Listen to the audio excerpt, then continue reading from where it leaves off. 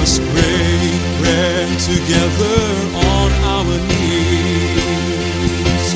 Let us break bread together on our knees. When I fall on my knees with my face to the rising sun, oh Lord, have mercy on me. Welcome to Words of Inspiration with your host and teacher, Audley McLean. And now let's hear from Audley.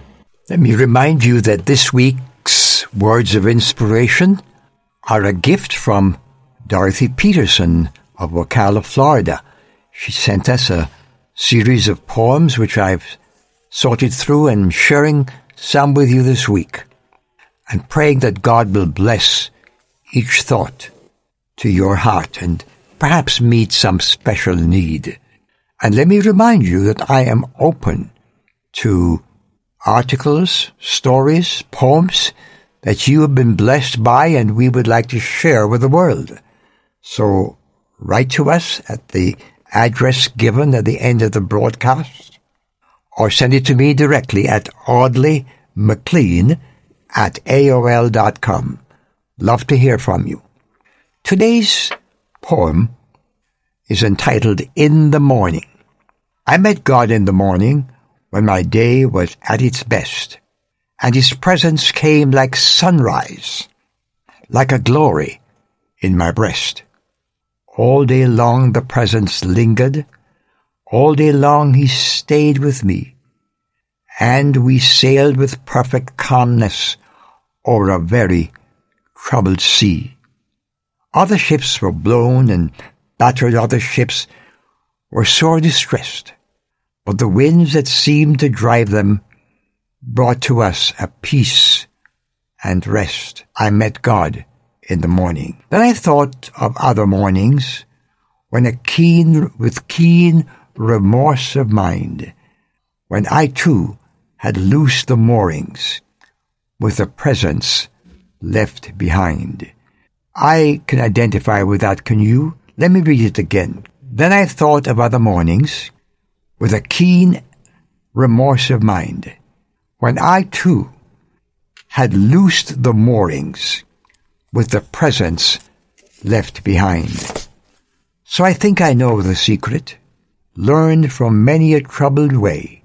You must seek God in the morning if you want Him through the day. The morning hour can be the best part of the day.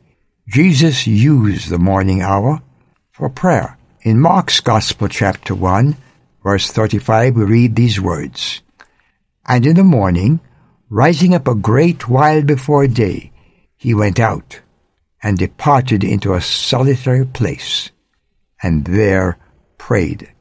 Now I know people who wake up and meditate, spend long times alone, and sometimes it's not with the Lord. It's with some mumbo-jumbo music, and they remain alone. They don't share the joy that the presence of the Lord brings.